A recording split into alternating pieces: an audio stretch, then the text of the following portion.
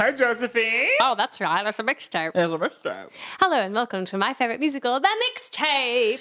It's the episode where we tell you songs we like. That's right. That's it. That's all we do. Yeah. You can always find the playlist for this mixtape.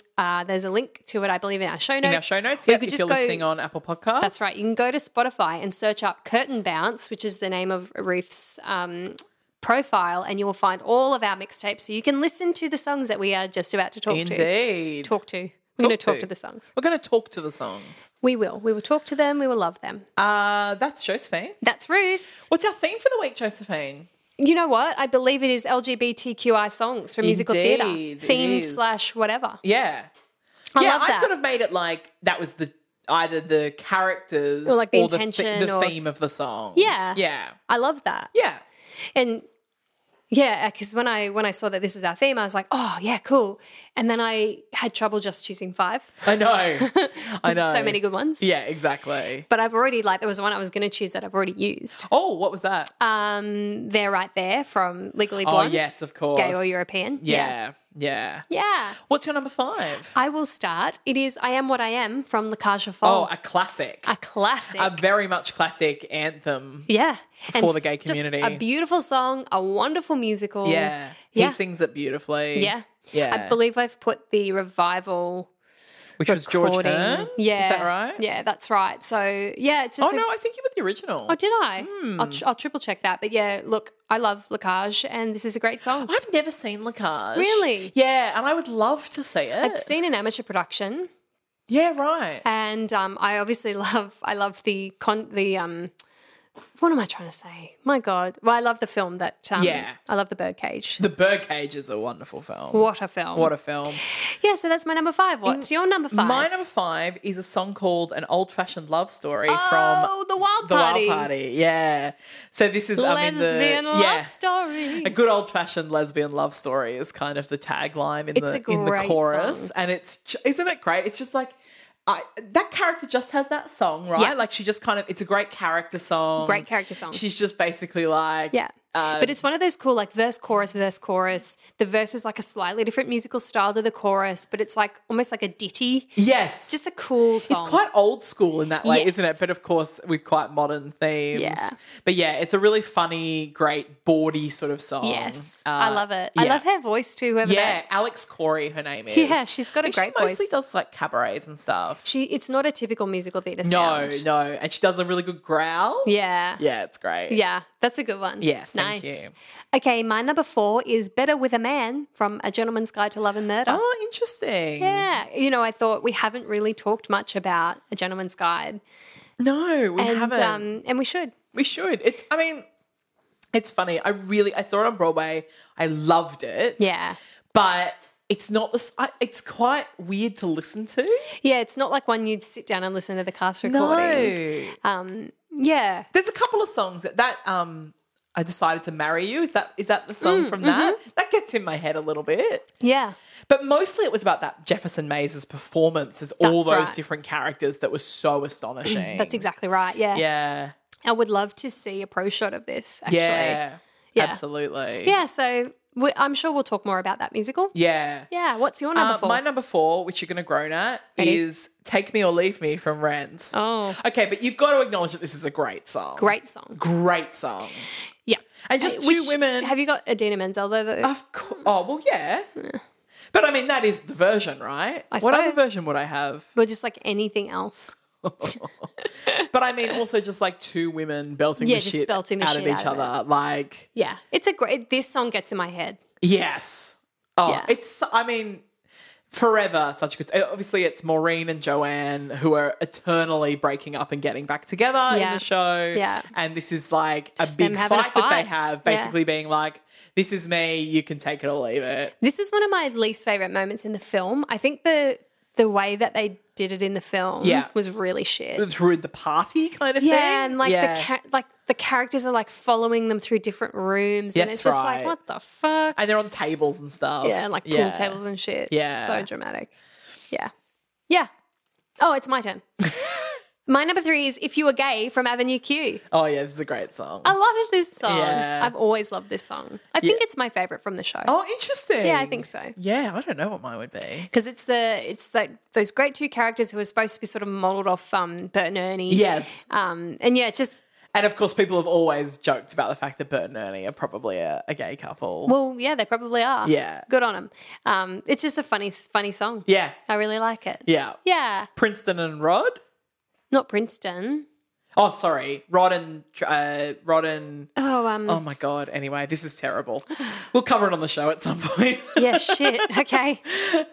That is terrible. I'll find out. Yeah, not Princeton. No, you're Princeton's right. the main other guy. two. The The ones other that are ones. the roommates. I know. It's The Bert and terrible. Ernie. Yeah. My number 3 is... And by the way, I have 3 lesbian songs in a row. I was just about to say. Yeah. Because I don't think I have any lesbian songs. Mine is What About Love from The Colour Purple, Oh, which is nice. a beautiful song. Oh, God. That whole musical. Celie and Shug Avery. Yes. And, of course, they have a lesbian relationship in the show. And it's really like Celie's sexual awakening, even though she's already had 2 children and been married. And, Yeah, it's you know, like but it's she not like actually she's married for wanted this. love, Yeah. you know, and she was raped by her father. This is why she had 2 children. And so, yeah, but this is like her finding romance and sex for the first time. And they sing this. Oh my God, this song is so beautiful. And of course it is the revival cast recording, Cynthia Erivo and Jennifer Hudson. It's Nikki. Nikki. Yeah, Nikki. Okay, Okay, sorry, carry on. Cynthia Erivo, seriously, man. Yeah. Can you Yeah. not be that talented, though? It's ridiculous. It's too much. I know. And so beautiful. Oh, anyway. Yeah. Yeah, okay. You know what? I think the more we talk about The Colour Purple, the more I just appreciate it. Oh, I know. It just, yeah. They're making a film. They announced it this week. I know. So exciting. So exciting. Yeah. Yeah. That's very exciting. I hope it's her. It better be. Yeah. They'd be so dumb to not. I know. Okay, number 2 for me, Keep It Gay from The Producers. Oh, fun. Yeah. I knew you would like that. I was in this. I know. I was Shirley Markowitz. You were great. Yeah, thank you. I love this song. Yeah. I love most of the producers. Yeah, same. It's like one of those shows that, like, yeah, I'm happy to like this bit of fluff. Yeah. And this is just a great number with lots of great different characters who are all gay. Yep. It's awesome. Exactly. Yeah. It's really fun. And I do think that, like, Roger Debris and Carmen Gia in The Producers are just such great characters. Yes. I mean, some of the funniest stuff in that show is from those two. Yes. And And, this is like kind this of their scene big- alone, like Yeah. it's just all this hilarity comes from this moment. Yeah. Exactly. Yeah, No, I love it's it. great.